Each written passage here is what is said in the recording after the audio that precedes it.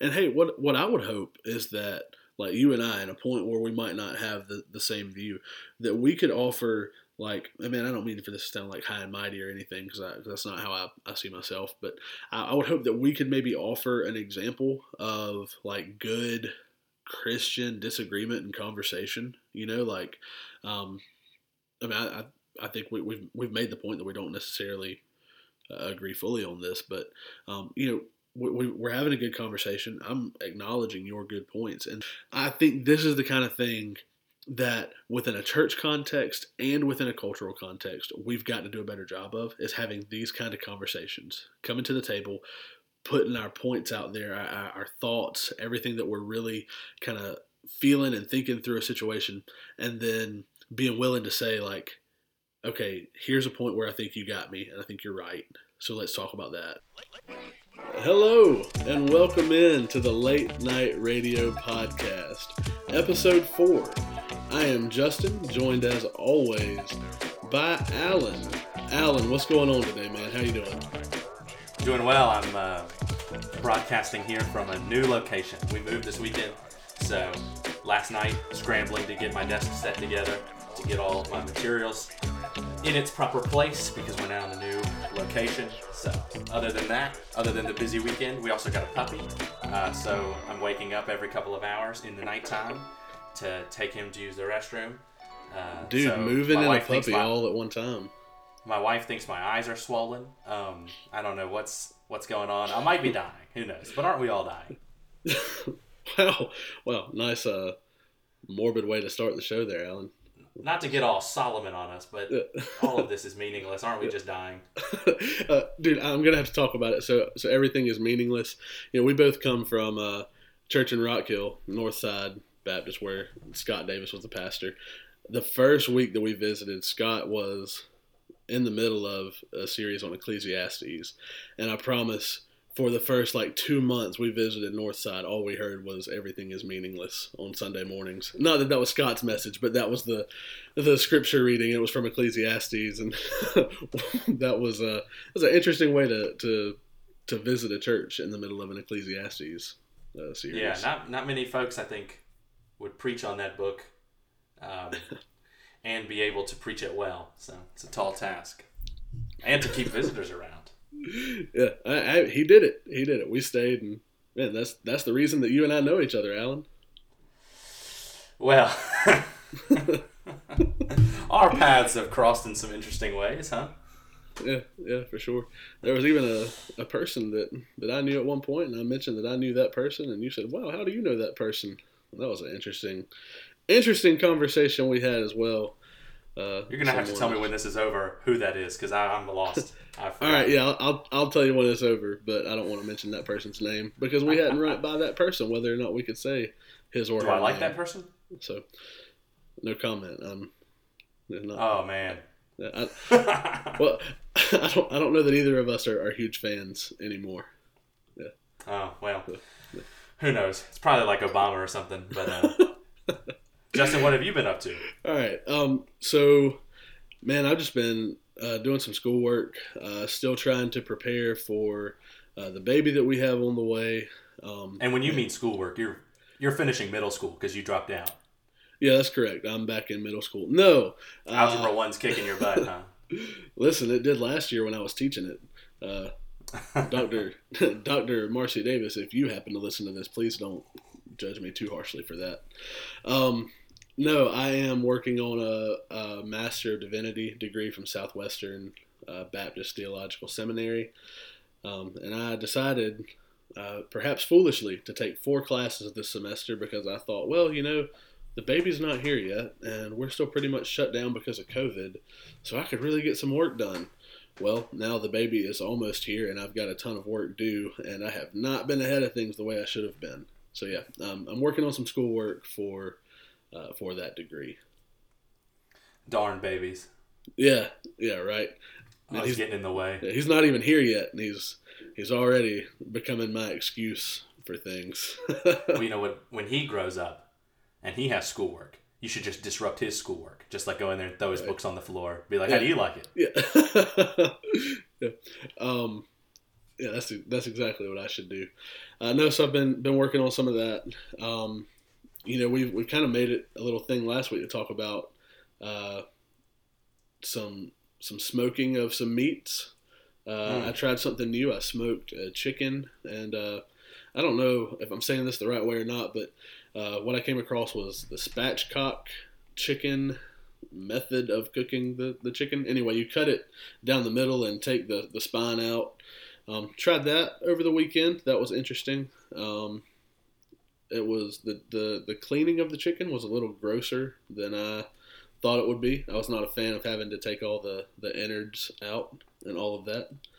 But yeah, as where you have had a pretty busy time moving and all of that with a new puppy, I have been busy from my own being slack with schoolwork, and it's caught up with me. Yeah, we moved on Friday. Moved all of our things. We had several friends, several couples come over and help us, but we moved everything on Friday. And then Saturday we got up and drove to the breeder, about 3 hours away. Got Sullivan, is his name, got Sully, and brought him back on Saturday. So it's kind of bang, bang. But, it's almost like I'd rather do it that way. But I tell you what, man, we got to the end of Friday. Everything was moved in. I took the U-Haul back, and I brought back some pizza for everybody. And we chowed down. Heard that. That was the best, some of the best pizza I've ever eaten. Was it? Now listen, I'm gonna have to ask. Was it from a local place or was it from a chain? No, there's a number of local pizza places I want to try up here where I'm at, but it was from Papa John's. I like Papa John's a lot. Like if I have to eat chain pizza, Papa John's. Yeah. Got that sweet sauce. Yeah. No, definitely, I agree. Yeah, Papa John's is the bomb, and I had some like rewards dollars that I was able to use and. Nice. To get the price a little lower. But Papa John's is legit, but there's some local places that I want to try. I live in a smallish town, like not kind of like a country town, but like a small just size town. There's a fair number of people here, but there are so many restaurants and there are so many pizza places in this town where I live. It's like too many. It's almost overwhelming. Really? Yeah, too many. We just continue to go to. Yeah, we have kind of the same thing. We live in a smaller town. Now we've got some pretty, big, not huge places surrounding us. We're close to Clemson and Greenville and that kind of thing. But what we've noticed is the little place where we live is like overrun with Mexican restaurants. I mean, that's all anybody wants apparently because there are tons. You have got to reword the way that you just said that. Yeah, I heard it as I was saying it. The restaurants of a Mexican persuasion outnumber almost any other kind of restaurant. Yeah, that didn't sound great. So now we won't get canceled. Yeah. Thank you for repenting. Yeah. Please know I was talking about restaurants and restaurants only. That's what I was talking about there. Now we have a ton of Mexican places, but nothing else. Like there's no great burger places around us. We have to drive to get to the burger places or the pizza places. Well, except there is one decent pizza place in town. Anyway, I digress. That seems to be the thing with small towns. Maybe there's an overabundance of one style of food and not a ton of anything else. We just have too many restaurants. It's overwhelming. So we just continue, my wife and I, to go to Moe's and Papa John's. That's all we go to. That's what we know. Now, listen, are you guys like us? Do you have a list of places that you'd like to go, but then when it's time to decide, you're like, let's just stick with what we know? Literally every single time we drive by, where there's a place called Korean Kitchen, I want to go there. There's a place called Asian Bistro or no Thai. There's an Asian Bistro, and then there's like a Thai Bistro, I think is what it's called, or Thai Kitchen, Thai Delight, something like that. Want to go there. There's a number of pizza places I want to try. I mean, there's a deli I want to go to. I mean, there's a ton of stuff, but it's like we want something to eat on a Sunday afternoon maybe, or any night of the week. It's like, you want to just pick up Moe's maybe? If we're not cooking. We cook a lot. Do you like the Thai food, Alan? Is Thai a thing that you enjoy? Yeah, I like the Thai food. Have you had, and I'm pretty sure this is Thai, if it's not, our wonderful listeners, or maybe you can correct me, have you ever had banh mi? No. And as I speak, it may not be Thai. I'm pretty sure it is. But we're talking about like this delicious pork sandwich, but like served on a baguette with, it's like kind of crunchy going on, and then just the stuff that's on top of it. You've got the daikon, I think I'm saying that right. Anyway, I had never had banh mi before. Had it. It was life changing, and I want banh mi now that I mentioned it. Wow. Well, it's getting near lunchtime, so you're just making us hungry. It is. It is. We just doxed ourselves. We just outed ourselves as not recording this late at night, which many have thought we do. Yeah, we did, man. Well, late night radio. Let's get into the news. As much as I enjoy chatting with you, we did a lot of that earlier, and our listeners are just tired of us chatting. Yeah. So as we get into the news this week and some stuff we want to think through as Christians, I think this one hits close to home, just based on the way we were talking beforehand. Hits close to home because you live in South Carolina, but it also hits close to home because your wife is with child. So let's talk about this. Well, I almost said junk. No, it's very good. Let's talk about this stuff that went down. What was it? Early last week, late 2 weeks ago, something like that. South Carolina passed what is being called the heartbeat bill. So it was to outlaw abortions after if there's a heartbeat that is read on a baby or on a fetus, then they cannot be aborted. So if you get to that point. And then the governor, a few days after that, signed it into legislation. But now maybe there's a 2-week ban on it from a federal court, and then they're going to have to debate over it and go into trial over it.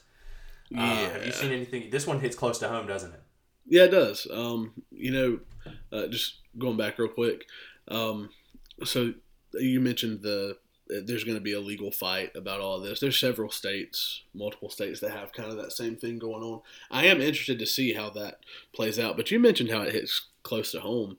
I do have a baby on the way, and it does kind of change your perspective. Not that I was ever pro-choice. I've been very anti-abortion for a long time.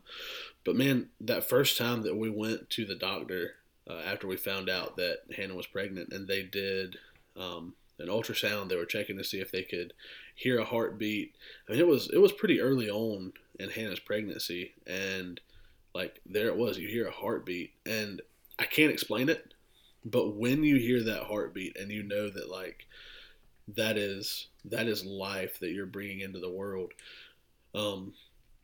you just start to question how could we not have a law like this? How could we not want to protect this life? I mean, you're talking about such a small. I'm going to say organism because that's the right thing. We are talking about an organism. We do believe it's a human organism, that is human life. But the small little thing that you can see, and it's actually moving around, and it is active, and there's a heartbeat, and it's amazing that we've allowed the conversation to shift to where we call that a clump of cells. So yeah, it does hit close to home. Go ahead. Church that you and I are from back home, and my wife still works in this. There's a church that we're back from that's very close to a pregnancy center, a pro-life center. So I've had dealings with them before. My wife works for a pro-life center. That is, if you want to stop abortions, or one of the ways that abortions are often halted is if they go to a pro-life center where you don't just go in to say Planned Parenthood and they just want you to instantly get an abortion. Pro-life centers, they want you not to get an abortion, but they also just want to care for you, tell you about pregnancy, tell you facts about pregnancy, and want you to feel encouraged in your pregnancy. Planned Parenthood just wants you to get in, they just want to get their body count up. So you come into this pro-life center and they're caring for you, but one of the things they do is they offer free ultrasounds. And when the husband or the boyfriend or the father sees the baby daddy, one might say, when they see the ultrasound, when they see the baby there and they realize it's a person. Well, one guy recently threw up, as I understand it, because he didn't know that was a person. But we've just been it's sort of like all of the masking symbols that you see on every building, on every door to go in somewhere where it's like, wear a mask, wear a mask. Some of it's more positive. Like there's a gas station chain up where I live where it's just like they want to make you feel encouraged. It's like, yo, just wear the mask. It's good for everybody. And this is not a mask episode. What that is to say is we have been so inundated in the same way with every symbol, commercials, politicians, social media, that abortion is just women's health women's health care. It's just a parasite sucking off of this woman, killing her hopes and dreams of having a career. But if you get somebody into the room and sees that that's a little person that looks like you, has your DNA, your genes, and not your Levi's, but your genes, like, they are so persuaded to love that. Even if they're not Christians, they're so persuaded to love that thing because, one, it's our natural instinct, but also you see that that's a person. To get at what you were saying, you are a Christian. You were never going to abort your baby. You were trying to have children. But these people who don't want to have kids and they're going just to get the free ultrasound, then they get persuaded. And it's not a tact. It's that fatherhood comes in you, that motherhood comes in you when you see that that's a baby. Yeah, I was blown away, Alan, when, like, I expected to have emotions and to feel attached to the life that was growing, but to actually see it, I was blown away by how strongly I felt a sense of love and a sense of wanting to protect that life. It was incredible. Right. Well, and that's, the church. I mean, this is something I wanted to talk about with this. The church is losing the abortion battle, in part because not enough people like my age who haven't had kids yet understand what you just went through seeing that baby. Yeah. Like, not enough people my age have seen an ultrasound. The other day I was watching a bit of a documentary on abortion. And the documentary showed, I mean, it was graphic. It showed an abortion being taking place and bits being brought out. Yep. And listen, that made me think differently. And I'm a Christian. I'm pro-life. Like, I ain't getting an abortion, and I try my hardest not to have an abortion. Or not to have people get abortions. I'll never have an abortion. I am a man. And I'll never chest feed either, though I wish I could, perhaps. Chest feed. Yeah, that's the right term now. That's what they're saying. So, but it even motivated me. But I think not enough people my age are seeing an ultrasound or seeing what an abortion is. And that's why they can say that they're religiously pro-life, but politically pro-choice. Maybe we'll talk about that in a second. Yeah, that's a whole interesting conversation that we could get into. I'm looking at, part of the reason that we mentioned this is going to a court battle, though, in South Carolina, and I'm looking at some of the reasonings for why they're saying, they mentioned that to take a fetal heartbeat bill seriously and to ban abortions after you can sense, as it's worded here, any cardiac activity, that leaves a window of about 5 to 6 weeks to legally terminate a pregnancy. And what they're saying is, most women don't even know they're pregnant until 5 or 6 weeks in. And so what they're saying is essentially what this South Carolina bill and others like it would do is not give women the option to choose.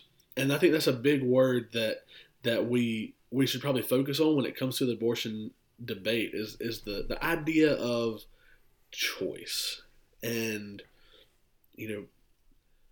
that's what it comes down to. We talked about how people maybe our age and even younger have been pulled into this idea of, well, a woman has to have a right to choose. A woman has to be able to make that decision for herself. Well, the question that I want to ask is, what do you mean she needs the right to choose? What's she choosing there? Do you know what I'm getting at, Alan? Well, what I would say is they have no right to choose on behalf of another person. I mean that is a person inside of them. The government does not own that baby, but the government exists to give that baby life, liberty, and pursuit of happiness, right? To fight for that baby's life. To fight for any person's life or the right to it. And that's not just an American idea, that's a biblical idea. The government is there to punish evildoers, reward good doers, if you want to put it that way. Right. Reward those who do what Christ commands, and they should be punishing those who want to murder other people. And they should be doing good by striving to help the one who's helpless. That's a whole different discussion, is helping the helpless, but also let that baby have life. I mean, this is pro-choice. They have people who are pro-abortion have well marketed abortion, making it pro-choice. They stole the abortion debate right out from under conservatives and even the church when they started labeling it as choice. Because then your sinfulness, which is displayed in all sin, but think about the garden. I have that choice to do that. I have this right to be like God. I want to desired. This abortion is desired to make one wise. You know what I mean? Like the fruit was desired to make one wise, or Eve thought so. It would be make them like God. I mean, there's one comedian who made a whole joke about her abortion made her feel like God. She had the right to, and I mean that's a joke, and in some ways, in a secular world, that's a funny joke. But if you actually look at it, that is the worldview of abortion. It is people wanting to be God, wanting to be Alan, God, and wanting to have right over life. Yep, Alan, that is the problem of sin in a nutshell. Is people wanting to be God for themselves. That's how the serpent approached Eve in the Garden of Eden, is how the story goes. He says, take this fruit and you will be like God. And that's where the whole story of sin even comes from.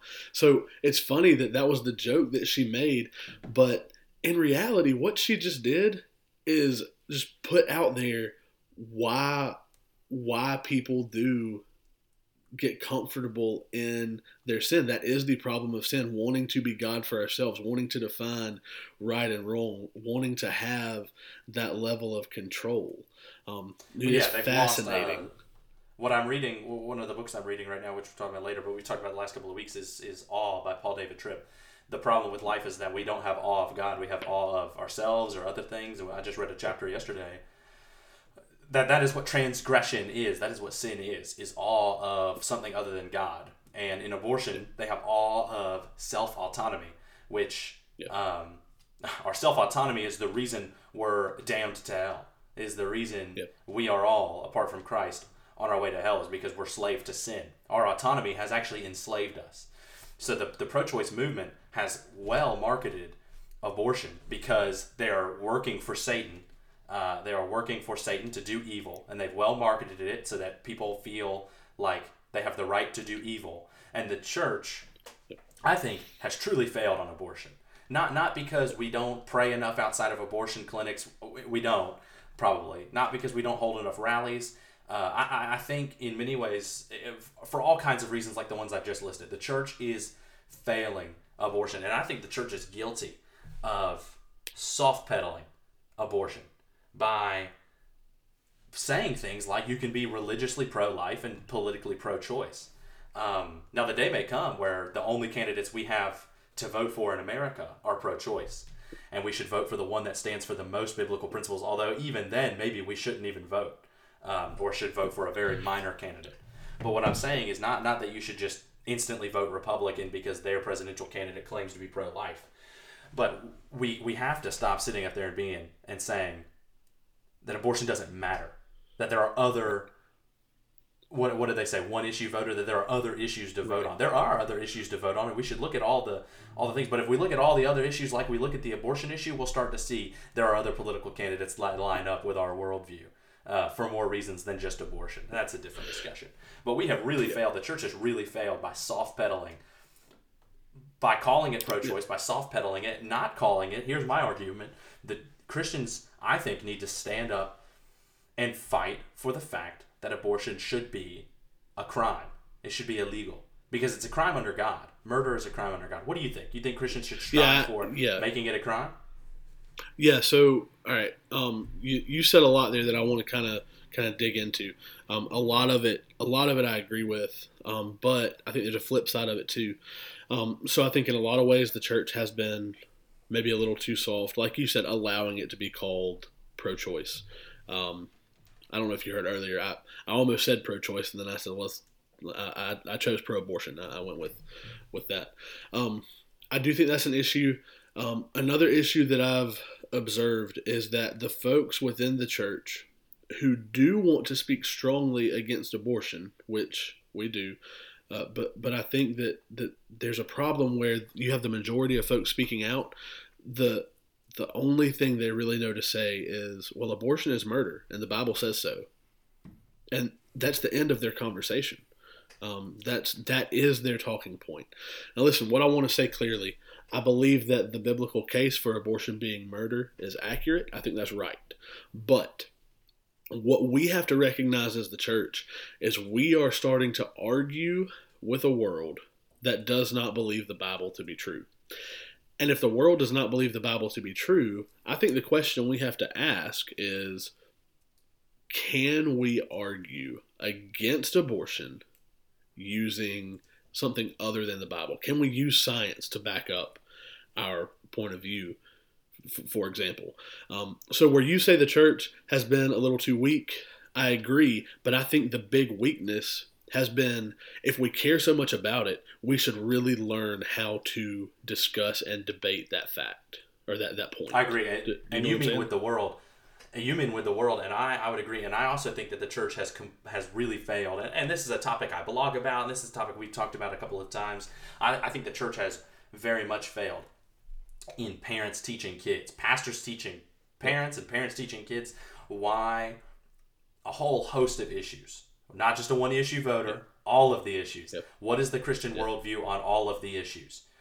Abortion, especially, including abortion, but also every issue, because there is a political worldview, or a Christian worldview speaks into every single issue that we're going to vote on in November's future, and all that kind of stuff. And who knows where we'll be at in 2024, what we'll be voting on. Yep. The Christian worldview applies to every single perspective, every single issue. So no one should be a one-issue voter.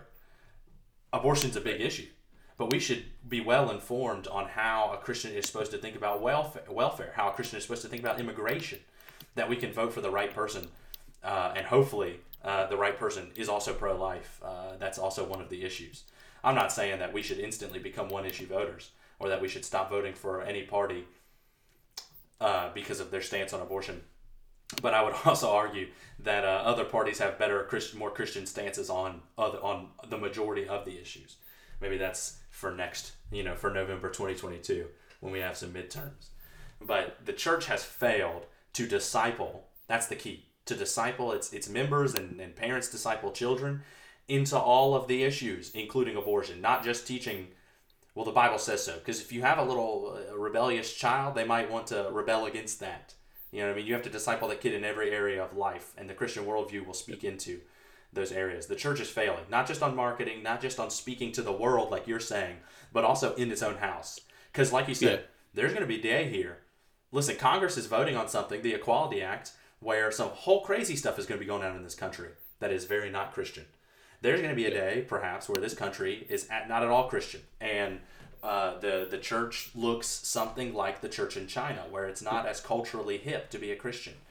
And we're going to have to go underground, in a sense, and for decades, centuries, the church is going to have to teach its children and lay foundations that hopefully its children or its grandchildren or its great-grandchildren will be able to stand on. And some of those foundations are political, including abortion. Yeah, just talking to that for a minute, and I'm gonna tell you about like just my personal experience, right? Growing up in what I would define as a strong Christian household, like church was a priority. We needed to be there.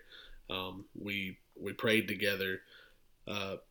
Even in that environment, this kind of conversation is not something that we really had. I came to some pretty strong political views from my parents. I inherited some of that from them. But when it came to the religious reason for the political views, I didn't have that. And like, Mom, Dad, if you're listening, I'm not blaming you for that.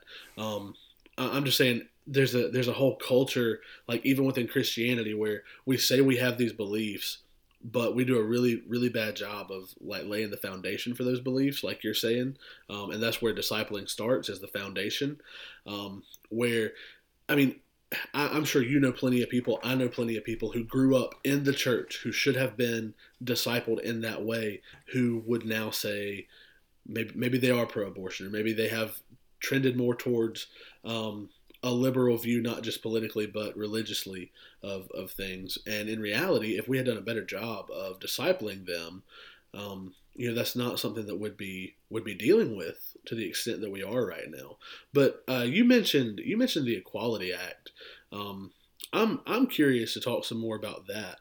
Can you talk about the Equality Act a little bit more? Maybe if we have some listeners who aren't aware of what's going on there, kind of fill them in. Well, Joe Biden famously said that transgenderism or transgender rights is the civil rights issue of our day. So what happened in the 60s, I guess the 50s, but then in the 60s, obviously, with the civil rights movement for, people of color, that is what needs to happen. That is the same issue that we have right now with transgenderism. That's what he said, transgender rights. He famously said that. He said that in a town hall. So if you've never heard him say that and you were the biggest Joe Biden supporter, I would encourage you to just do some more research and know that kind of stuff gets said. But he's more radical than he appeared. But I digress. The Equality Act it's been in talks, I think, with Congress and with the legislature at our federal level before, but obviously now that there was a blue wave in this recent election, and they have the House, they have by way of Kamala Harris, the Vice President, a majority in the Senate, and they have Joe Biden as president. It's really gaining some momentum. It's about to be discussed, I guess, and maybe actually put into effect in the Congress, and then I guess maybe it has to go through the Senate. But it looks like it could go into effect, basically, if they want it to. And the Equality Act is sort of as it sounds, but it is equality for LGBT, which would include transgenderism also, obviously. It's rights for them in every public sphere. So the biggest example you can give is that if a transgender person is not hired and they suspect any suspicion that a company or an organization didn't hire them because of their transgenderism, under this act they can sue, and they have some legislation there backing them up, backing their complaint up. And that's sort of what it is there, and it exists to do. But the problem with the Equality Act, well, one, if you're a Christian, is that it is the transgenderism problem, the problem with that we have to talk about with transgenderism and all the LGBTQ. But the attack that it would potentially have on faith-based organizations. One, I was reading an article and the Center or the Association of Freedom or whatever it's called, their leader said that this is a quote, this bill treats Christians, or faith-based people is what it said, but they're Christians. So this bill treats Christians like second-class citizens. Yep. And that is the problem. That is why Christians need to talk about the Equality Act, because in some ways it is on par with abortion, in that it is a huge anti-God movement trying to support anti-God worldview, complete secular and atheistic worldview, and it could really have an attack on the church. Yep. And we need to talk about this because faith-based organizations, churches, parachurch ministries are about to be under attack. Yeah, and that's we've talked before about watching rhetoric and that kind of thing and not saying something too strongly, and I fully agree with everything you just said. What you're looking at here is a situation where you mentioned faith-based organizations. Let's actually give some examples here. Catholic adoption agencies, for example. If they chose, for the most part, they would say they don't want to, they don't believe in working with same-sex couples in adoption, right? They don't believe in placing a child in a home with a same-sex couple. They believe that's against the biblical worldview, and so they wouldn't normally do that. What this would do is compel them to either shut down or they must work with that same-sex couple. Now, what I want to be sure we're doing here, I don't necessarily think we need to, in this podcast, say what our views even are as to whether that group should work with a same-sex couple or not. But what I think is important is to say that a religious organization should be allowed to function within its religious worldview, right? And so that's the big problem, is that this act would say, okay, you have your worldview, but even within your own sphere, you cannot operate within that worldview. So that's the huge issue, right? Well, we've lost separation of church and state, and here's what I mean. Not that the state is about to start telling churches who they should hire. It is that separation of church and state exists to not be like sort of what the Puritans and the Pilgrims were trying to escape, which is that the state church, the Anglican church, was persecuting their beliefs and what they were allowed to believe and say. They wanted to get away from that. They wanted to have separation of church and state, which meant there was no organized state church. There was no state religion. Not that the church couldn't influence the state, and not perhaps that the state, but that there was no organized state religion. And we don't have that anymore, because we have an organized state religion, which is atheism. Atheism is a religion. There's no doubt about it. It has a worldview. If you even want to talk about that, they didn't want the state to necessarily have one worldview tied to one religion, if that's what you want to call separation of church and state. Now we do. Now we absolutely do, because we have a complete secular worldview and an atheistic religion has taken over our country. So we don't have separation of church and state anymore. And now it's starting to affect the church. The separation of church and state. Yeah, let me interact with that real quick, because I think you're on the right track. I don't know that we have a state religion of atheism as much as, and you said this word, of secularism. Now, some people would say that those two go hand in hand. I actually might agree with you. I might agree that it is more of an atheistic worldview, but it's so funny that we're seeing that. But we mentioned it last week. For some reason, almost every elected official on the federal level claims a religion, claims a Christian religion. So how do you justify like these people who essentially claim Christ, whether they're on the right or left? That is the predominant view. They're claiming Christ, but then we're seeing such a move towards secularism. How is that happening? Well, I think that's probably why it's better put secularist than atheist, because they do believe in some way in a God, but they think he has nothing to do with life. There we go. Nothing to do with the way that one acts. He's not Lord. He's not King. He's just there. You know what I mean? Even if it is Christ, even if Joe Biden is a devout Catholic, I'm not sure he believes Jesus is his Lord. You know what I mean? And certainly the majority of folks wouldn't. And listen, before anybody thinks, no, Donald Trump didn't believe Jesus was his Lord either, and had lordship over his life. A little bit spicy, yeah. Maybe I just offended all of our white listeners. I don't know. But no, Joe Biden doesn't believe Jesus is his Lord. Donald Trump didn't believe Jesus is his Lord. Most of the politicians don't. They might claim God. They might claim some sort of religion, but they don't, whatever it is, it doesn't have lordship over them. So that's probably why it's better to say it's a secularistic society. And I said secularistic, and maybe we could take it a step farther and even say it's the religion of self. You look at abortion. We talked about abortion. Abortion is, and listen, I understand this is about to be a bit of a hot take maybe. Abortion is, in its very essence, selfish. It is, by and large, listen, I understand people talk about the cases of rape and incest and life of the mother, which life of the mother is a different conversation that we should have at some point. Anyway, I understand the rape and incest. Let's put that aside, because the vast majority of cases of abortion are cases of convenience. And we have people in our country, women in our country, who have bought into this idea that they should choose themselves over another life. And I don't think that's only in abortion. I think that's with this worldview that we're talking about. It is what makes me happy, what lifts me up.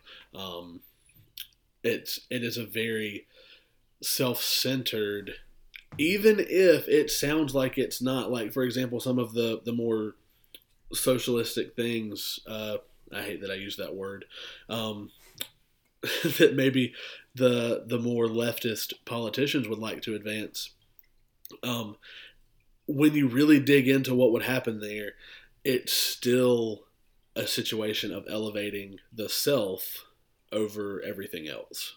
And so I think that's an issue, right? Every sin is self before God. Yes. God, the eternal God of the universe, deserves everything due to Him, glory due to Him, and our sin is our transgression against that we want ourselves.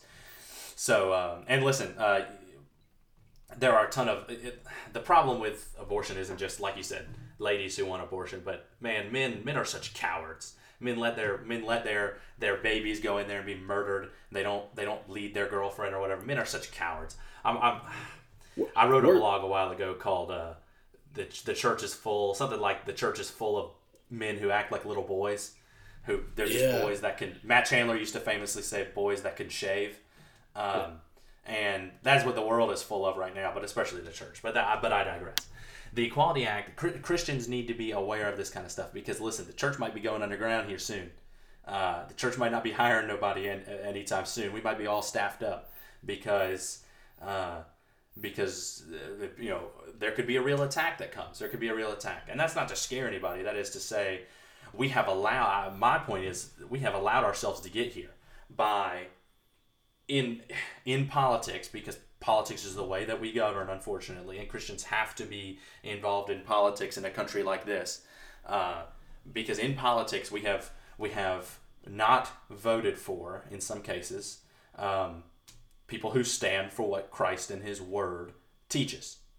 We vote for people who believe that we can have a secularist society. And listen, Donald Trump stood up there and said Jesus was the most famous. He said that somebody looked at him and was like, I think you must be the most famous person on earth. And Donald Trump looked at him and was like, in retelling this story, he looked at him and said, no, I think Jesus is more famous than me. And everybody went crazy. I don't know that Donald Trump is a Christian. He is a Presbyterian, apparently, part of the Frozen Chosen. So I think Donald Trump is in many ways a secularist, but a lot of his policies were in line with the Christian worldview. Right. A lot of certain Republican policies are in line with the Christian worldview. Now you go to some right wingers and they think that black people are lesser, and David Duke and some folks like that, they might be on the right wing, but they obviously don't line up with Christian values. And there's some on the left wing that line up with Christian values. Like, we have to vote for those kind of people. We cannot sit back. Let me talk about this for a second, because it's one that really bugs me. So, Republicans, and since we've talked about abortion, Republicans, conservatives, want to stay so far away from any kind of like social programs where they give money where they think it doesn't need to be given.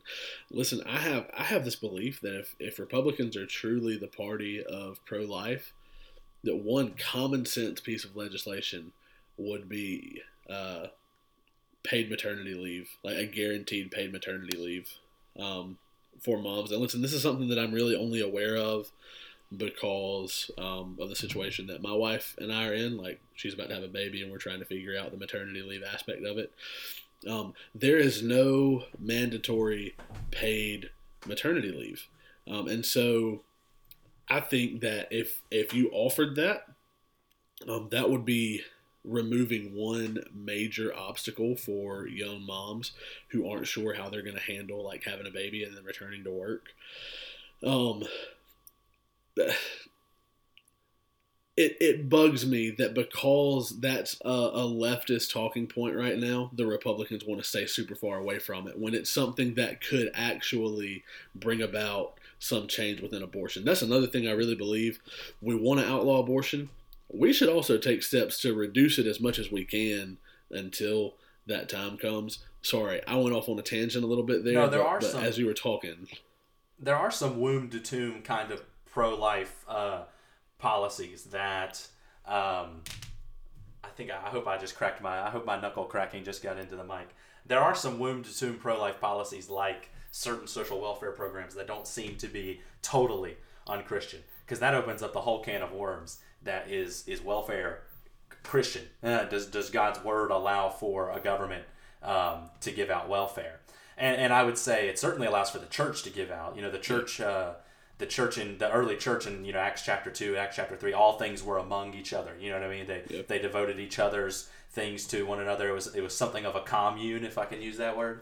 That gets into the whole discussion of what does the government have the right to do, which may be an interesting conversation to have. But I think we could legislate some of those types of womb to tomb kind of welfare for pro-life to keep life going. What do they like to call it? Universal human flourishing. That's a hot. You ever heard that phrase? That's a hot phrase around these days when you talk about stuff like that, social programs like that. So here's another question for you when it comes to this Equality Act kind of thing. I'm looking at this article that brings up 7 potential things that'll happen, and one that I think is an important one to look at is the idea that it would compel speech. And in saying that, it gives the example of a high school teacher who lost his job not for something he said, but for something he refused to say. He refused to use a student's chosen pronouns that went against the student's gender at birth. Listen, I think that's a huge thing for a Christian worldview for us to talk about.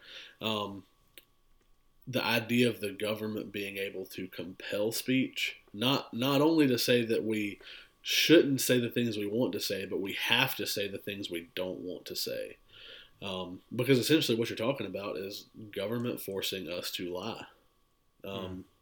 As I look at that and see some of the examples given, you have a pretty clear standard set in the Bible: do not bear false witness.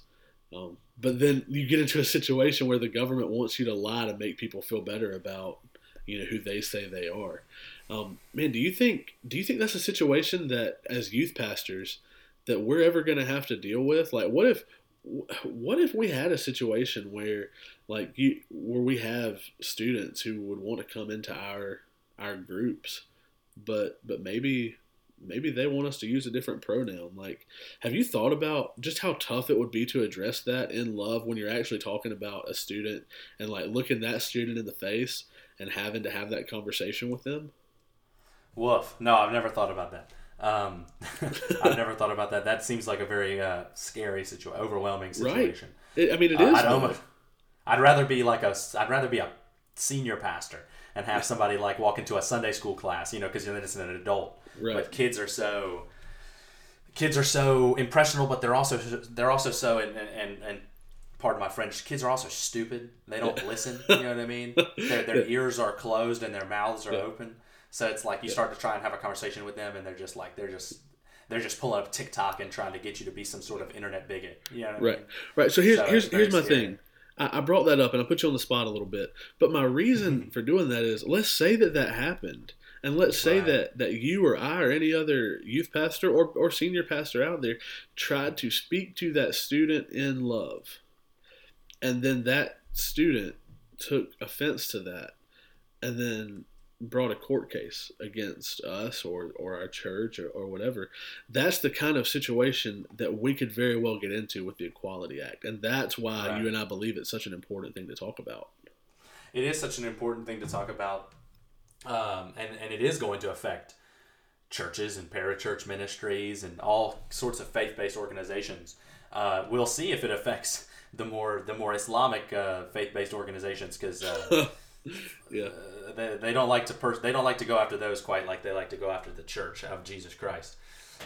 So we'll see how that affects those, because they have some pretty harsh beliefs about homosexuals and so on and so forth. But again, as I've said many times this episode, I digress. It is an important conversation. And Christians, we need to see, one, this administration, the current Democrat Party, is probably a little bit more radical than we ever thought they were. And that's okay. Because sort of like a wolf in sheep's clothing, they hide themselves, many radical social justice warriors hide themselves behind love and peace and equality, and then they want to kill Christians. Then they want to persecute Christians, or persecute just conservatives in general, even if they don't believe in God, even if it's like an atheistic Republican or something like that. Yeah. We need to understand that next election, we've seen what's happening. We'll see what happens for the next 3.5 years, and next election, even in the midterms, but especially in 2024, we have a right to have our voice heard, and we need to make our voice heard. We need to make the church stand up, or the church needs to stand up for Jesus in the way that we vote. And that seems like such a preacher thing to say. right before an election. Stand up for Jesus at the polls. But we really are going to have to start doing it. And if we have to go underground, then we're going to stand up for Jesus in our church and teach our kids what's right, if we can't change things in the next couple of years. Because the Equality Act is going to have some big things. Man, it's got some big things to say. And it says some big things about our churches. And it could be dangerous. We got to step it out. I'll get my Baptist, independent fundamental Baptist on and be stand up for Jesus at the polls. Because we're going to have to. We're going to have to stand up for him in our politics. Yeah. Well, hey, I think that kind of leads really well into this next thing that we really wanted to talk about. When it comes to the government and how the government interacts with the church, relates to the church, exactly how far can the government go in regulating things that we do within the church?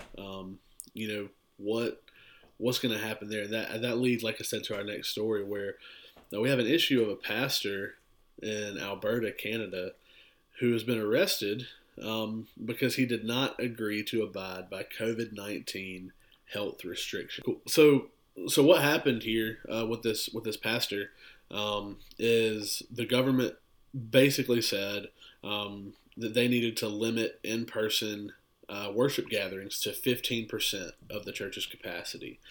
And what happened is the pastor said that he didn't agree with that, that they had been holding services since the start of things, had no real issues. So it was his conviction that they would continue to operate as normal without that 15% guideline in place. They would be open at full capacity. Looks like at the start of the pandemic, they did do live stream worship, but then when they came back, they just realized, hey, look, we're able to handle things in a way where we're not having these massive issues.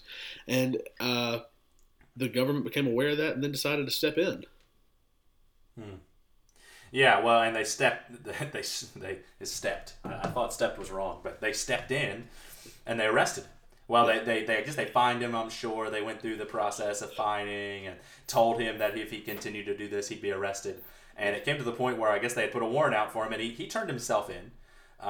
But he was arrested. We'll just put it plainly. He was arrested for holding church service. Is that too crude of a way to say it? So this is one that we talked about beforehand about how, maybe you and I might take a little bit of a different stance on this issue. What happened? When you put it just plainly, yeah, you're right. He was arrested for holding a church service.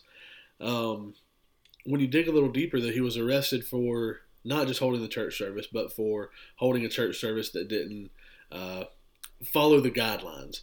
So my question as I read this, does the government have a right to limit attendance at worship? Right. Or tell you can't worship at all. Because, right. In some places, John MacArthur was getting fined week after week because in California, churches weren't supposed to be meeting at all. Right. Not just that he was meeting with, a couple thousand people there perhaps, and they weren't requiring masks, but they weren't supposed to meet at all. So I didn't realize John MacArthur was in California until all this went down. I thought surely there's no way he's in California with as solid as he is, and as big as church as he has. But no, John MacArthur's in California. So can a church shut down worship at all? Can they tell you you're not allowed to meet, not allowed to gather and worship the Lord? Can they limit your attendance? I think you and I don't know that you and I disagree completely, but I would say no.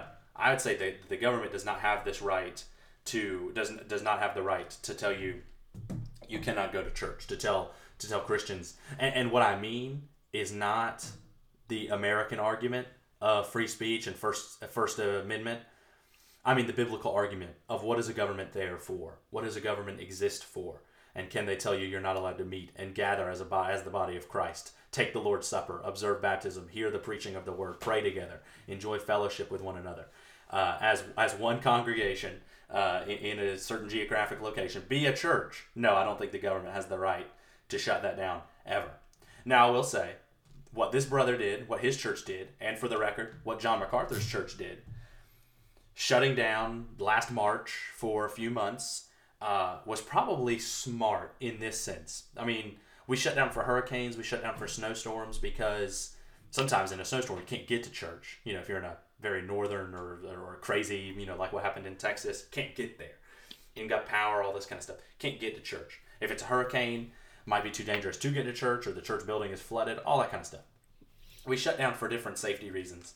And I think last March, it was in some ways wise to shut down for a few weeks or a month to see what this thing was. Right. We didn't know, some would argue we still don't know, but we didn't know what COVID really was back then. When we were shutting down church, the first 50 or so people had just kind of died. It was really starting to spread. New York was getting hit like crazy. Back in March, first NBA player had contracted it. So we were shutting down because we didn't really know what it was. And so in the beginning, I think it was a matter of prudence. Okay, we're going to shut down. We'll live stream. We'll compromise a little bit on what church means because we think it's good for all of us.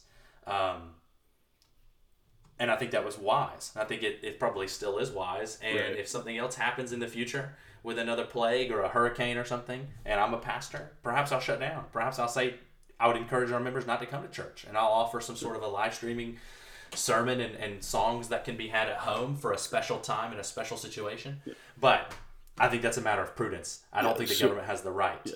So your argument is when things like this happen, the church itself should determine these are maybe the government can provide recommendations, but you would say that the church should be the ones to say, hey, we're going to close down for a little while, or hey, we think we should limit to 50%, or hey, we're just going to open up and ask people to wear a mask or something. The church should ultimately be in charge of the guidelines that they impose on themselves. Is that what you're getting at there, Alan?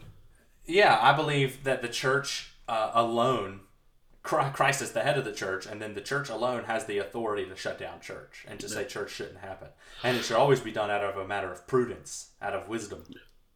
That point there, I think makes a lot of sense. I said a minute ago we might not necessarily agree fully on what we're going to talk about here. I do agree with you fully there. I think that the church should be able to say one way or another what makes sense for them. And I think that when doing that, the church should ultimately operate out of a sense of love for neighbor, love for the congregation. I believe the pastor is responsible for knowing or for making that decision as to what is wise for his congregation. I'll give you an example. Not that the government steps in during snowstorms, but the church that I grew up at, the pastor, if there was ice on the road, he would say, you know what, maybe I can make it to church. But if I open the church, I know that some of these little old ladies are going to feel like they need to be there. And then if something happened to them, I'm responsible for that. And so he would take the step of saying, it might not be that bad, but it's bad enough. And so I think that's an example of what you're saying there. Having some wisdom and making that decision. I agree there. What I'm looking at, though, is when the government does step in, when the government says, hey, every business, every restaurant, every theater, and yes, every church must limit itself to 15% of its capacity, should the church try to try to go around the government there? That's where I think the issue comes into play here. And I think, tell me if I'm wrong, but I think what you've said is you don't think the government should say it at all, so you're on board with what the pastor did here. Is that kind of accurate? Yeah, I'm on board with what the pastor did there, and I think it could be prudential, could be wise to, tell your church, hey, we're going to close off every other pew, or every other row of seats, or we're going to socially distance some seats. And yeah, that means we can't fit as many people into church. So if we end up having a demand, we will open another service, or we'll expand to have some outdoor seating, perhaps that looks into the sanctuary, whatever it is that needs to be done. That could be prudential. And I think a lot of it comes down to your context, man. Like in where I'm at, our church, we didn't have like a single case, like in our church member until after this new year. Like I didn't know as a church member, and they didn't show up to church. They'd get it, throughout the week and then be like, oh, well, I'm not coming to church for the next 2 weeks. But like, I didn't know a church member who had gotten it, until after the new year. So it's like before then, in our particular case and in our particular area of the country, I think it was perfectly fine to have. I think it was perfectly fine to have some limit to some social distancing, standards in place. But we weren't hit. But then if your church starts, if everybody at your church starts outbreaking again, similar to perhaps a hurricane or a violent or a tornado or something, you might want to say, hey, it's just not wise for us to meet right now. Yep. Or just really warn your church members, hey, we are going to meet, but it's bad. So make your decision for yourself. Right. Okay, so I hear what you're saying, and again, when it comes to the wisdom of the pastor, I think you're right there. And even for this guy, like I don't sit back and say like, hey, he was wrong to believe that he should have a full sanctuary or whatever. Like I don't want to pass that judgment on his decision making when it comes to what's safe during a pandemic. This is what I do want to say. I think there's this idea that the church was being uniquely persecuted. And I don't believe that's right. The church was placed under the restrictions that everyone else was placed under. And so I'm a big believer in trying to view those in authority as our genuine authority who is placed there by God, or at least allowed to be there by God. So when a law like that comes down, my question is there a way to work around the law in a way that doesn't break the law? So where this guy, what he did was to break the new law, right? My question is, was that a thing that was going to bring God the most glory? I look at the situation with Daniel, right? Daniel is informed of a new law where he cannot pray to his God. Now, Daniel did not go stand in the middle of the street and say, forget you guys, I'm praying to my God anyway. He did exactly as he would have normally done, prayed the same way he would have done it, and the only way anybody knows about it is if they're checking in on him, right? So I know it's a little bit of a different situation because you make the argument that this pastor has done what he's always done. But I think when it becomes an issue, we're spending a lot of time looking at this pastor and talking about this pastor. I think we're shifting the focus from Christ. And I think that's a danger when we get to this kind of thing. What I would like to see is a pastor who says, you know what, I'll embrace suffering, and maybe instead of trying to bring 400 people into my building when I should only have, quick math, 60 people here, a pastor who says that, maybe instead of doing that, say, okay, you know what, it'll take 8 services or whatever, or 7 services, but let's offer 7 services to our congregation on a Sunday afternoon. It's going to put a lot more on me, but that's how I'll suffer, instead of saying, hey, look at me, I'm going to prison because the government doesn't like what I'm doing. That's my fear there, is that this becomes a hey, look at me situation. I'm not saying that was his intent. I don't want to say that. What I am saying is that's where the conversation is going. It's, hey, look what this pastor did. Look what's happening to this pastor. Look what the government's doing to the church. That's wrong. And we're talking so much about that. I even saw a situation where once he was arrested, the church has even seen a boom in attendance. Like even more people came this past Sunday. My question is, why are they coming? Are they coming to fight against the government, or are they coming for Christ? And so I get really nervous when I see these stories, because I do believe we should respect authority. I don't believe the church was being uniquely persecuted, and I'm scared that the focus has shifted away from Christ, and I never want to do that. Yeah. I do, from what I understand, from what I hear from different areas of the country where their church is not supposed to meet, and these guys who podcast and they talk about this, or they've had guys from Canada on their podcast and they've interviewed them,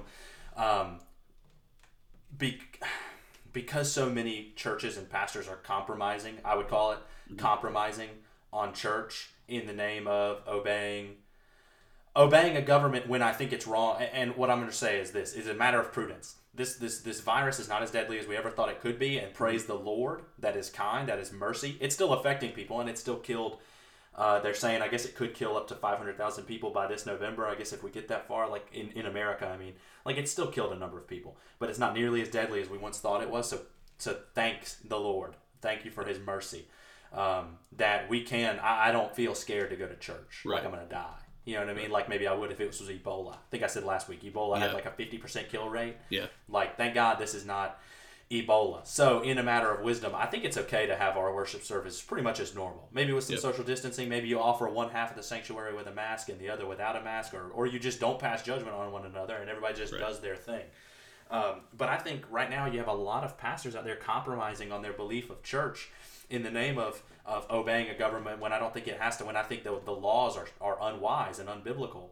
And so you're compromising your belief on church, and people are hungry for a church that's going to stand up and say, no, Christ is king of the church, and he says gather, and we are safe to do so. And I think people are hungry for that. So I think, just to your point, I don't know the intentions of every person that showed up that particular day, but I think there's a lot of people out there looking for a church that's going to stand up for Jesus. A lot of them are in Canada.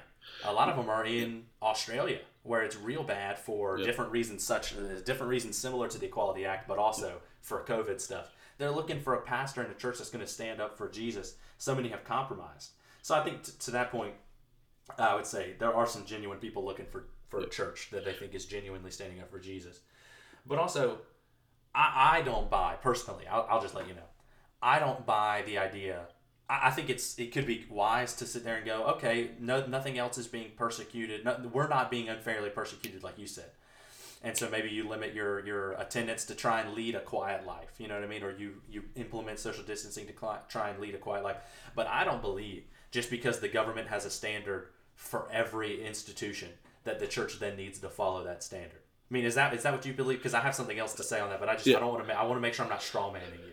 Yeah, no. I think that's fair. I'm kind of saying that, and I guess what I'm saying, and with the Daniel thing, I think what we saw with Daniel is he was willing to go along with everything. They changed his name, and even when they changed his name, it was to a name that was essentially a play off of their god, and everything that happened, he was willing to go along with it until they told him to truly compromise in his devotion to God. You know what I'm saying? So that was the only time he was willing to stand up. And so what I would say is when we take a stand, it needs to be when someone is telling us that we are no longer allowed to show our devotion to God. Yeah. Well, I would say showing up to church is showing devotion to God. But here's the thing. The reason I wanted to ask that question is because I don't think that you believe this entirely. But what happens when the standard for every business and institution and everything like that is the Equality Act? Yeah. You know, like what happens when the government says the movie theaters have to start hiring, transgender folks and all that kind of stuff, which they, I'm sure, already do. But that becomes the standard for movie theaters and liquor stores and all that kind of stuff. So then it has to become the standard for the church. Yeah. Do we fight? Do we fight then, or how do we fight? Do you know Costi Hinn? This relates. Yes. Do you know the guy Costi Hinn? Yes, love Costi. Well, Costi tweeted. Let me be clear. I don't know Costi personally. I love listening to Costi. Yeah. Yeah. So Costi Hinn is the nephew of a prosperity gospel guy called Benny Hinn, and he's not prosperity gospel. That's part of why he's kind of famous, is because he's so close to it but so far away from it. So he tweeted, and I saw this on his Instagram because he put the tweet up, but he said, this is his tweet: "One day in the Western world, perhaps sooner than we think, preachers will be jailed and churches shut down for preaching their biblical view on marriage, gender, and all of life. This will, of course, be for the good of public health and safety." Mm-hmm. That's in quotes there. He's mocking it.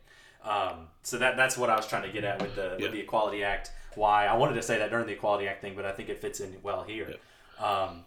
Shutting down our churches in the name of, or pastors not having churches in the name of a virus that kills at less than 1% death rate, or obeying the government because of this virus and the procedures, will come back to haunt us. I'm afraid. I'm afraid that churches that took, and I don't know where your church is in on that, but I'm afraid that churches that took financial assistance from the government, especially when they didn't need it, will come back to haunt churches when they want to tax churches. That's a different discussion. Yeah. But I think this will come back. I think this could, in a way, come back to haunt churches. But what do you have to say? Sorry. No. I think so. I think you're making a good point. But so I think it's a little bit apples and oranges. So I agree. Devotion to God. Yeah, we can show that in our attendance. Let me change it a little bit and say not just devotion to God in the sense of like that we love Him and we want to like serve Him, but that we follow His commands. And what I'm saying is, nobody told these people they couldn't all like gather in each other's homes and watch online, like have little mini churches and watch online. Nobody told them they couldn't have 10 services a day, things like that. So in a very straightforward way, they chose to defy the government when they could have done any other number of things that the government would have allowed. You know what I'm saying there? Whereas with the Equality Act situation, it's a very black and white. Either you affirm the transgender community, you affirm the LG, well, that's transgender. You affirm that community or not, you know. And so I do think it's a little apples and oranges. I think you make a fair point though.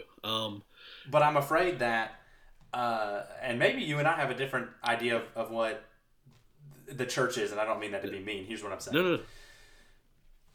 Why does, are we going to let the church, the government define what the ecclesia is, the gathering of the saints is? Because the gathering of the saints is supposed to be one group of people, one assembly. Sorry, that's the exegetical argument, is that it is an assembly of people. I'm against multiple services, at least in the sense that I don't think it's the best biblical model. I think that so are we supposed to let the church tell us, the government tell us that the church is now a bunch of live stream home churches? Or that the church is only allowed to exist if it's multiple, because now you're letting the government define church and not Christ, not the Word of God, is what I'm afraid that we get into in the same way that you just said that the government gets to define what's a man, what's a woman, what's an in-between, chest feeding, what all this kind of stuff that comes with the Equality Act. And so I'm just afraid that that's the outcome that could happen from this. The church the government can define it if they want to. Yeah, as in like we're looking at a slippery slope situation, and whenever you mention the slippery slope, of course the first thing that your opponent would say, the person who disagrees with you, the first thing they would say is, well, that's not fair to take the slippery slope argument. But it does tend to be true that if you give an inch, they take a mile, right? So that's where your argument comes from. No, take a stand now, so we're not 10 years from now looking back saying, I wish we would have taken a stand. Mm-hmm. I think that's fair. And maybe what I would say then is we just have to find the best way to do it. And of course, if a pastor is going to be arrested, everybody's going to know about it. I don't know, Alan. Maybe you've started to win me over a little bit to your side there. I do think prudentially there could be an argument for like a church saying, hey man, I don't know, for this season we're going to not be this church anymore. We're going to be a bunch of different home churches, like you were kind of saying, and like each elder is going to form a little. I don't know. I don't know how that would play out. That'd be like you're planting a bunch of churches and then they're going to unplant whenever this is all over. But I do not think we can let the government define what a church is, because that's slippery slope. There's a reason it's the slippery slope fallacy, because you're not supposed to be able to make that kind of argument. But unfortunately, with the Christian worldview, we know that sin and sinners, operates and sinners operate on a slippery slope, and it can get slippery. So you're very that's right to your point. That's to your point. I don't want it to be like you said, a slippery slope. I don't want to just be, they're gonna be letting you like with the homosexual thing, they're gonna be letting marry dogs and pigs and all this kind of stuff. Not that kind of slippery slope. But this is, let the government define church now. 10 years from now, they get to define church as far as who gets to be there, who gets to be a member, when y'all get to meet, if y'all get to meet. I think it could get bad, and I think that's why I'm saying we have to stand. That is a way of standing up for Jesus. He defines church. Colossians says he is the head of the body of the church. You know what I mean? He's the rule over the church. He's the authority. Yeah, coming in, Alan, I knew you would have a good argument. I didn't know your argument would be that solid. I really think that you might be on the right track there. Still makes me a little nervous. I still would want to approach that very, very carefully, but I think you might have started to win me over a little bit. Well, let me be very clear. Say I were a senior pastor. Say I were an elder on an elder board at a church. We probably would have shut down last March. We probably would have opened sooner rather than later. More like April, May. We would have opened with some social distancing, even if the government didn't want it, because the virus wasn't as deadly. But we would be handling all of this with wisdom and prudence. It's not just like we may like I was saying earlier, shut down church or limit the attendance because of prudence, not because of what the government says. Does that make sense? Yeah. There are some people out there that I follow in the podcasting and YouTube realm that are just, they're not going to make anybody wear a mask to church, or they're not going to have any kind of guidelines in place, or any kind of, not to say that they don't have any wisdom. It's just, in some ways, I feel compelled in some different ways. But we would have opened, and we would stay open, and perhaps if I was in a context as dark as Canada, where he's at, I would be arrested as well, because I just feel so compelled that we fight for Christ and his church in this way. I'll never have a bad word to say about somebody who's genuinely doing what they're doing for Christ and has a true biblical argument behind it. And I think in that sense, if you did that, I think you would. I really do. So yeah, I think I'm with you there, actually. Well, I mean, as I understand it, your church shut down a while ago because we did. Several members, including a staff member or two, had the Rona. So it's like there are some times that you maybe need to shut down with this thing. Or ask some folks who are sick not to come to church, perhaps. But the early church, man. I mean, listen, Nero was a bad dude. Caesar Nero. He famously crucified so many Christians that there was a forest of crosses outside of Jerusalem. Like Nero, he would use Christians as human torches. He would douse them in oil and light them on fire. Like, Nero was a bad dude. And the church was meeting. The church interpreted Romans 13 and these kind of passages to mean that, we meet underground because they had to be super underground, but we still meet. Christ defines us, not Nero. Yep. And no, we're not there right now, but perhaps we will be one day. But see, again, that's a situation of, like, either deny God completely or die. So, like, I'm with the church there. I don't know. It's a whole. I think there's a lot of gray area there. Well, if you want to get into the worldview side of it, like what we were talking about with the problem of sin in abortion and the Equality Act and all that kind of stuff, the government right now wants to be God.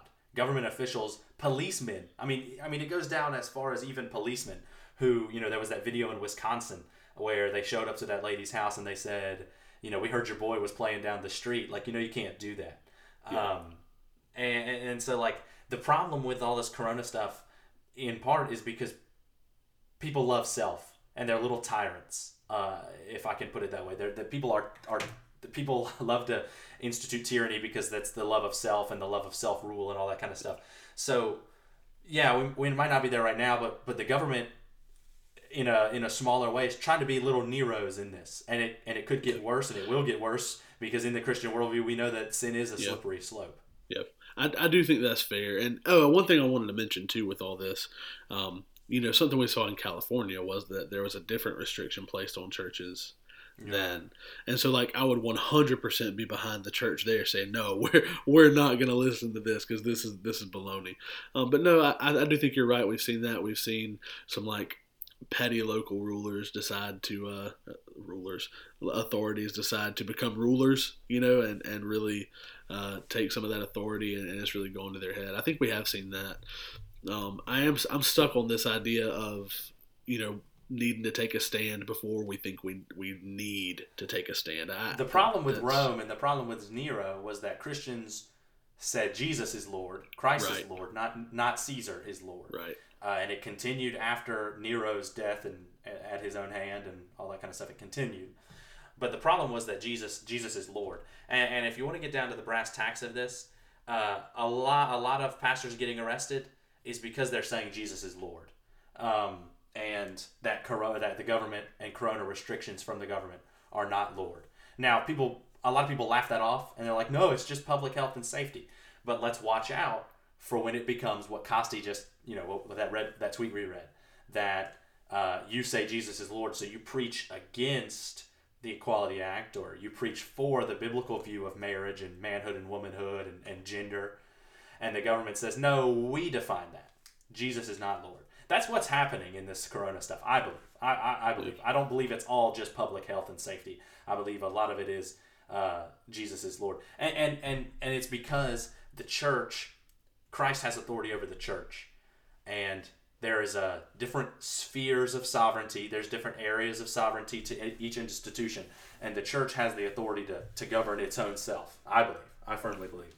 And I think, unfortunately, the problem is that we're saying Jesus is Lord, and we're not being crucified or burned alive as human torches right now, but we are getting told we can't go to church. Pastors are getting arrested. And it's easy to think that one is far more extreme than the other. One got a lot different than the other. Lighting them literally as human torches is not quite the same as getting arrested and having some fines that will probably end up being waived and all that kind of stuff. But I hope you can you see the application I'm trying to make? I can. Still not sure if I'm all the way there. I do see what you're saying. I do think it makes a lot of sense. And I think that's okay. I think it's okay for us to maybe end the discussion and say, I think you've made a lot of good points. But then to also say, to go into it with the question, are they truly telling us to redefine the church? Are they truly trying to define the church? Be aware of those things that you've brought up, and then ask, is that what's truly happening right now? And if I take a step back, I'm not sure. But like I said, I think it's okay for us to walk away from that part of the conversation and say maybe we have slightly different views. But I think you make a good point that like in different contexts it is different things. In some contexts it is the government wants to redefine church and redefine Christianity and all that kind of stuff. In some contexts though, they just don't want large groups of sick people, getting together if they are sick and all that kind of stuff. So I think you make some good points too. And I think this is a healthy realm of disagreement as long as and neither one of us is, but as long as one doesn't compromise that Jesus is Lord, you know what I mean? The outworkings of how we view him as Lord, I think in some ways can disagree. And hey, what I would hope is that, like you and I, at a point where we might not have the same view, that we could offer, like, I mean, I don't mean for this to sound like high and mighty or anything, because that's not how I see myself, but I would hope that we could maybe offer an example of, like, good Christian disagreement and conversation, I mean,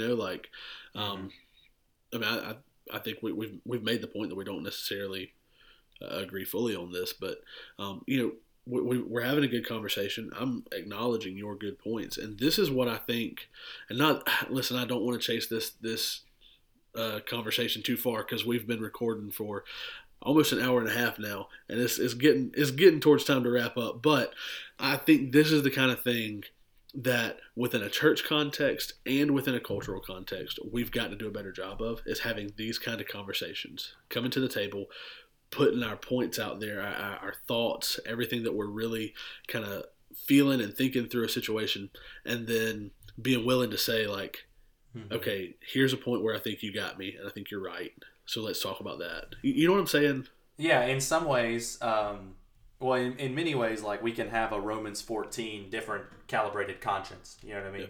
Yeah. About as long as we're not directly going against God's word. You know what I mean? As long as we're not directly in complete rejection of God's word. You and I can disagree. Anybody can. So we should be able to come up to each other and have conversations like this. And like you said, that's where the culture has gone so wrong. That's where the culture has so failed. Yeah, absolutely. Because we just scream at each other. We just sound off on Twitter. We don't listen to each other. We don't listen to politicians because we just look to see who sounded off the best on Twitter or who typed the most in all caps, and we don't want that kind of person in the White House. So it's like we're not listening to the substance behind policy or belief or anything like that. So I agree, and I think we should be able to have healthy disagreements, and I hope that we have modeled good, healthy disagreement. Because you and I disagree a little bit. I think we're like in the same sentence. You know what I mean? We're not. We're on the same page. We're in the same paragraph. We're inside the same sentence. And I think you and I are just both a little bit on different calibrations of like, what is the right way to fight for Christ? Right. So, and that's okay. Yeah, definitely. Well, dude, I really enjoyed that part of our conversation. That might be just speaking for our audience here, that might be my favorite thing we've talked about, because we didn't come at it from exactly the same angle, and I really enjoyed that. But moving on from that, as always, we like to wrap up our podcast with the conversation, what are you reading? And that might not always be what are you reading, it might be what are you watching. what are you doing? It's really a what have you been up to kind of conversation. Alan, what are you reading? Well, we moved and we got a dog, so we've been doing some dog training and trying to learn up on that. A friend of ours actually gave us Puppies for Dummies. I think it's one of those for dummies books, you know what I mean? So we got Puppies for Dummies. I think my wife is excited to dive into that. She'll be reading that more than me. But hey, be careful there, because it could really come across to our audience that you're saying that she's the dummy. So you might want to be careful there. She needs to read it, right? No, I kid. She's just really into the dog training, so she tells me what to do with that. She gives me the cliff notes of it, because I have some other things that I read and I work on. I'm currently working on a sermon for our church. In the next couple of weeks, I'm preaching. So I'm doing some reading and dissecting of a particular Bible passage, Philippians 3, 1 through 11. We're preaching through Philippians right now in a sermon series through Philippians. We're preaching through that, and I get to preach that particular passage. Fun passage. I didn't realize just how Jewish that passage was. Very, very much.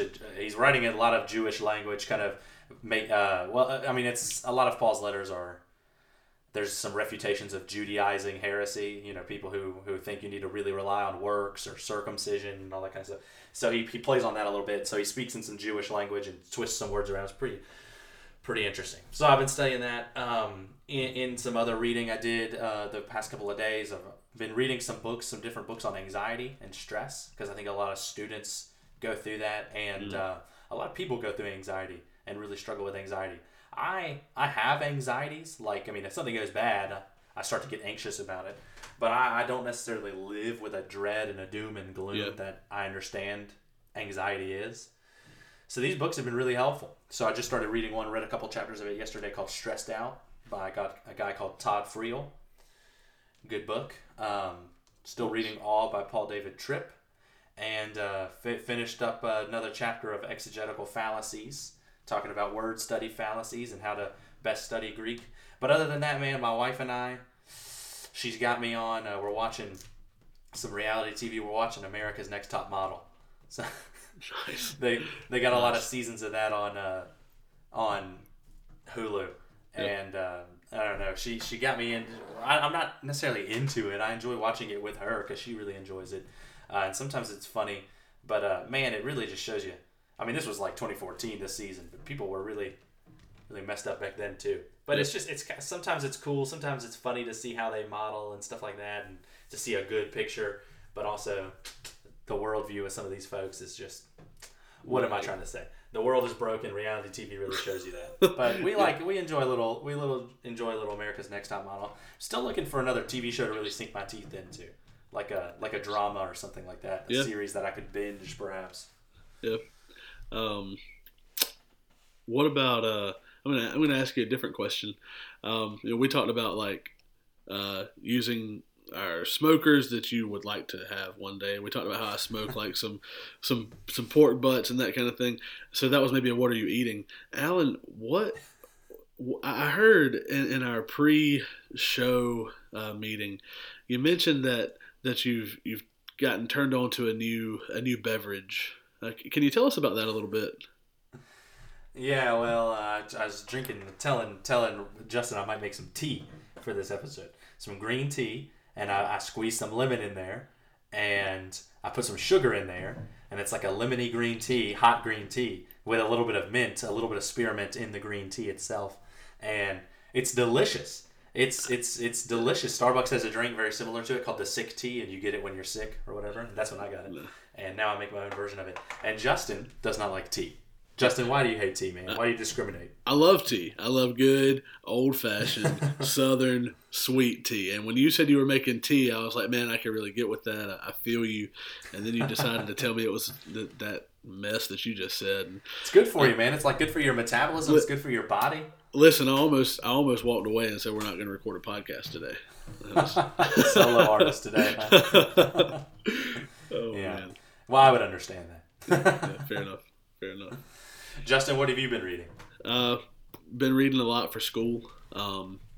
Just a lot of books, either titled or that the content is about being a pastor. There's one that's on pastoring. Really been digging into those. Sticky Teams. I don't know if you're familiar with Sticky Teams. It's about church leadership. That's a fantastic one. Highly recommend. If you're a church leader listening and you have not read Sticky Teams, that's a podcast or no. It's a book. Okay. Yeah, Sticky, and to be clear, Sticky Teams, not Sticky Teens. That would be different. We don't want to get into that. Sticky Teams is what I've been reading. Again, just really good ministry insights, just what it is to be a leader, how to lead well.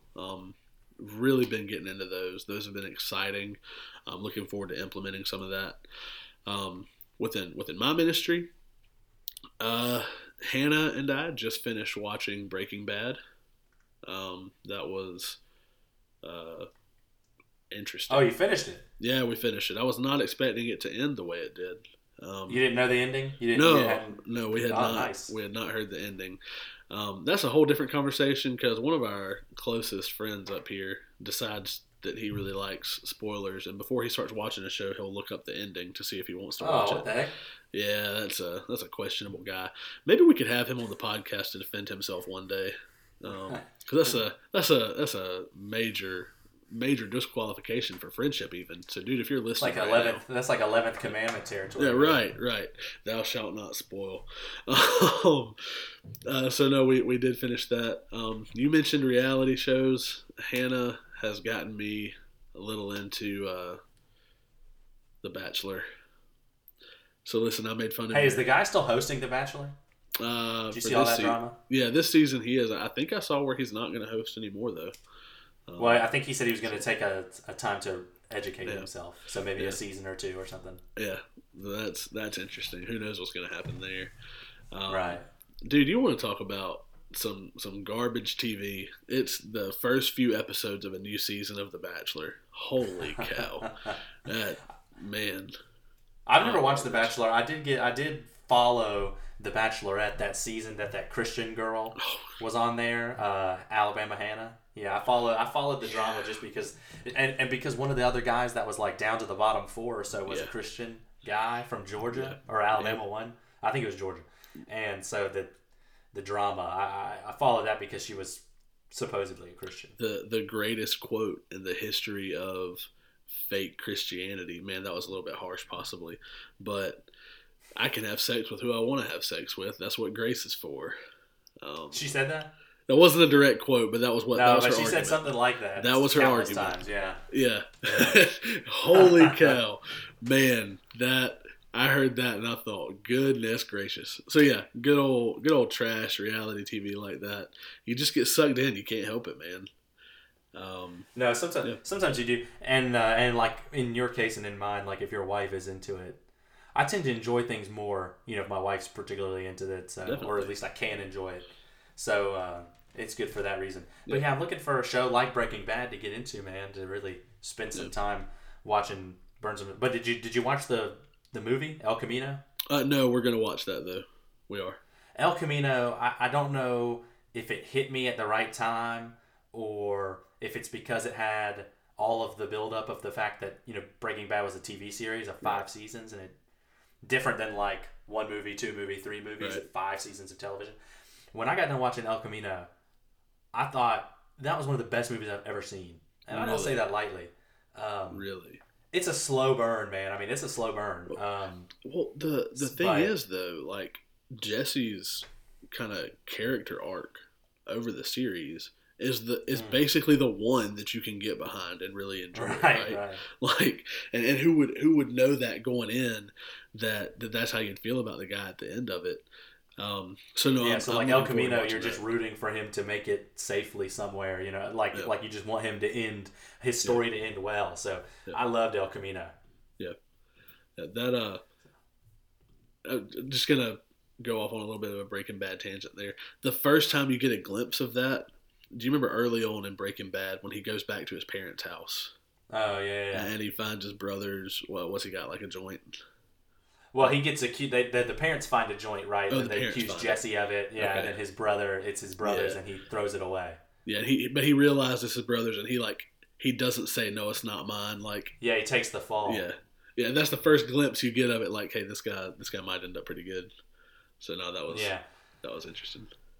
No, I like Breaking Bad. I thought Breaking Bad was a good TV show. I don't know if it's as good as everybody else thinks. I really got to catch this latest season of Better Call Saul, and then they're about to make the last season of Better Call Saul, which is the prequel to Breaking Bad. I actually prefer Better Call Saul in some ways. I think the thing I didn't like about Breaking Bad, which it's in the title, so I guess I should have expected, but like I wanted Walt to end a little bit more redeemed and actually provide a little bit for his, like, he didn't, but here's the thing also, he didn't go full evil, and then he never really got redeemed, because like he shot Mike, for example, spoilers, he shot Mike, for example, but then he like regrets it, and it's like, I either want this guy to turn into Darth Vader, like at the height of his powers, Darth Vader, evil Darth Vader, or I want him to like redeem himself. But then at the end, he like tells his mom, or his wife rather, the mom of his kids, like he did it because he enjoyed it, not because he was trying to provide for them. So it's like he kind of got there, but not really, not fully. So I didn't really vibe with that. But Breaking Bad's still a good show, and Better Call Saul is very good. Are you going to watch that next? Well, yeah, I actually already watched Better Call Saul. I have not seen the latest season. I'm waiting on it to be on Netflix. I recently watched it like a month ago. Before you watched Breaking Bad? Well, so I had watched the first 4 seasons, however many seasons there are. I had watched the first bit of Breaking Bad. I didn't watch the last season. And then when Hannah agreed to watch Breaking Bad, I decided to sit back and wait and watch with her. But then watching Better Call Saul, there were things that happened that I didn't know were going to happen in Breaking Bad, right? So like I was still able to like connect dots. It wasn't probably the same experience as if I had just watched all the way to the end. But no, I still enjoyed it, and I'm looking forward to this, like you said, the most recent season. I need a new show. So listen, if you're out there with a show request, email us at latenightnet@gmail.com. Let us know. Holy cow. If you are still listening at the 1 hour and probably 37 minute. Yeah, goodness gracious. If you're still hanging with us, man, I'm just going to go ahead and tell you, we love you. We appreciate you. Share the show for us. Please do that. Give us a review. Give us a rating. Let us know what you think. Tell us what we can do better. And please, so he doesn't tell us again, go ahead and tell Alan a new show to watch, please. Yeah, do it again. latenightnet@gmail.com. It's L8nightnet@gmail.com. Hit us up. Let us know. A good show request. Justin, where can the people find you? You want to give them your socials? Yeah, the people can find me. Just look for Justin Dutton on Facebook. I was not prepared. I don't have it already. And I'm pretty sure on Twitter you can look for JDizzle90, maybe? Not sure. Throwing out the J Dizzle there, though. And I have an Instagram. I don't ever get on it, so don't look for me there. I don't even think we're Instagram fans. But the people can find me on Twitter and Instagram at KingJames_Allen. You can find me on Facebook. You can find me at Late Night Blog. Go check out my blogs. Go check out Justin's blog at Thoughts of a Youth Pastor. Though we might be combining forces here soon. Yeah, that's where you can find us. People, listen. We want you to understand the worldview that the Bible gives us and play it out into all of life and godliness. That's why we can disagree and love each other still. Just as was it Paul and Barnabas come to such a disagreement and they have to leave? Or is it Paul and John Mark? No, I think it was Paul and Barnabas in discussing John Mark, right? They come to such a disagreement that they have to part ways, and we're not there. But we hope that you guys understand that Christian worldview plays out into abortion, into the Equality Act, into church being open and obeying Christ, but also loving Christ and loving neighbor, and into Christian disagreement. So until next time, love God, love people, love Christ, and love Justin. We'll see you again.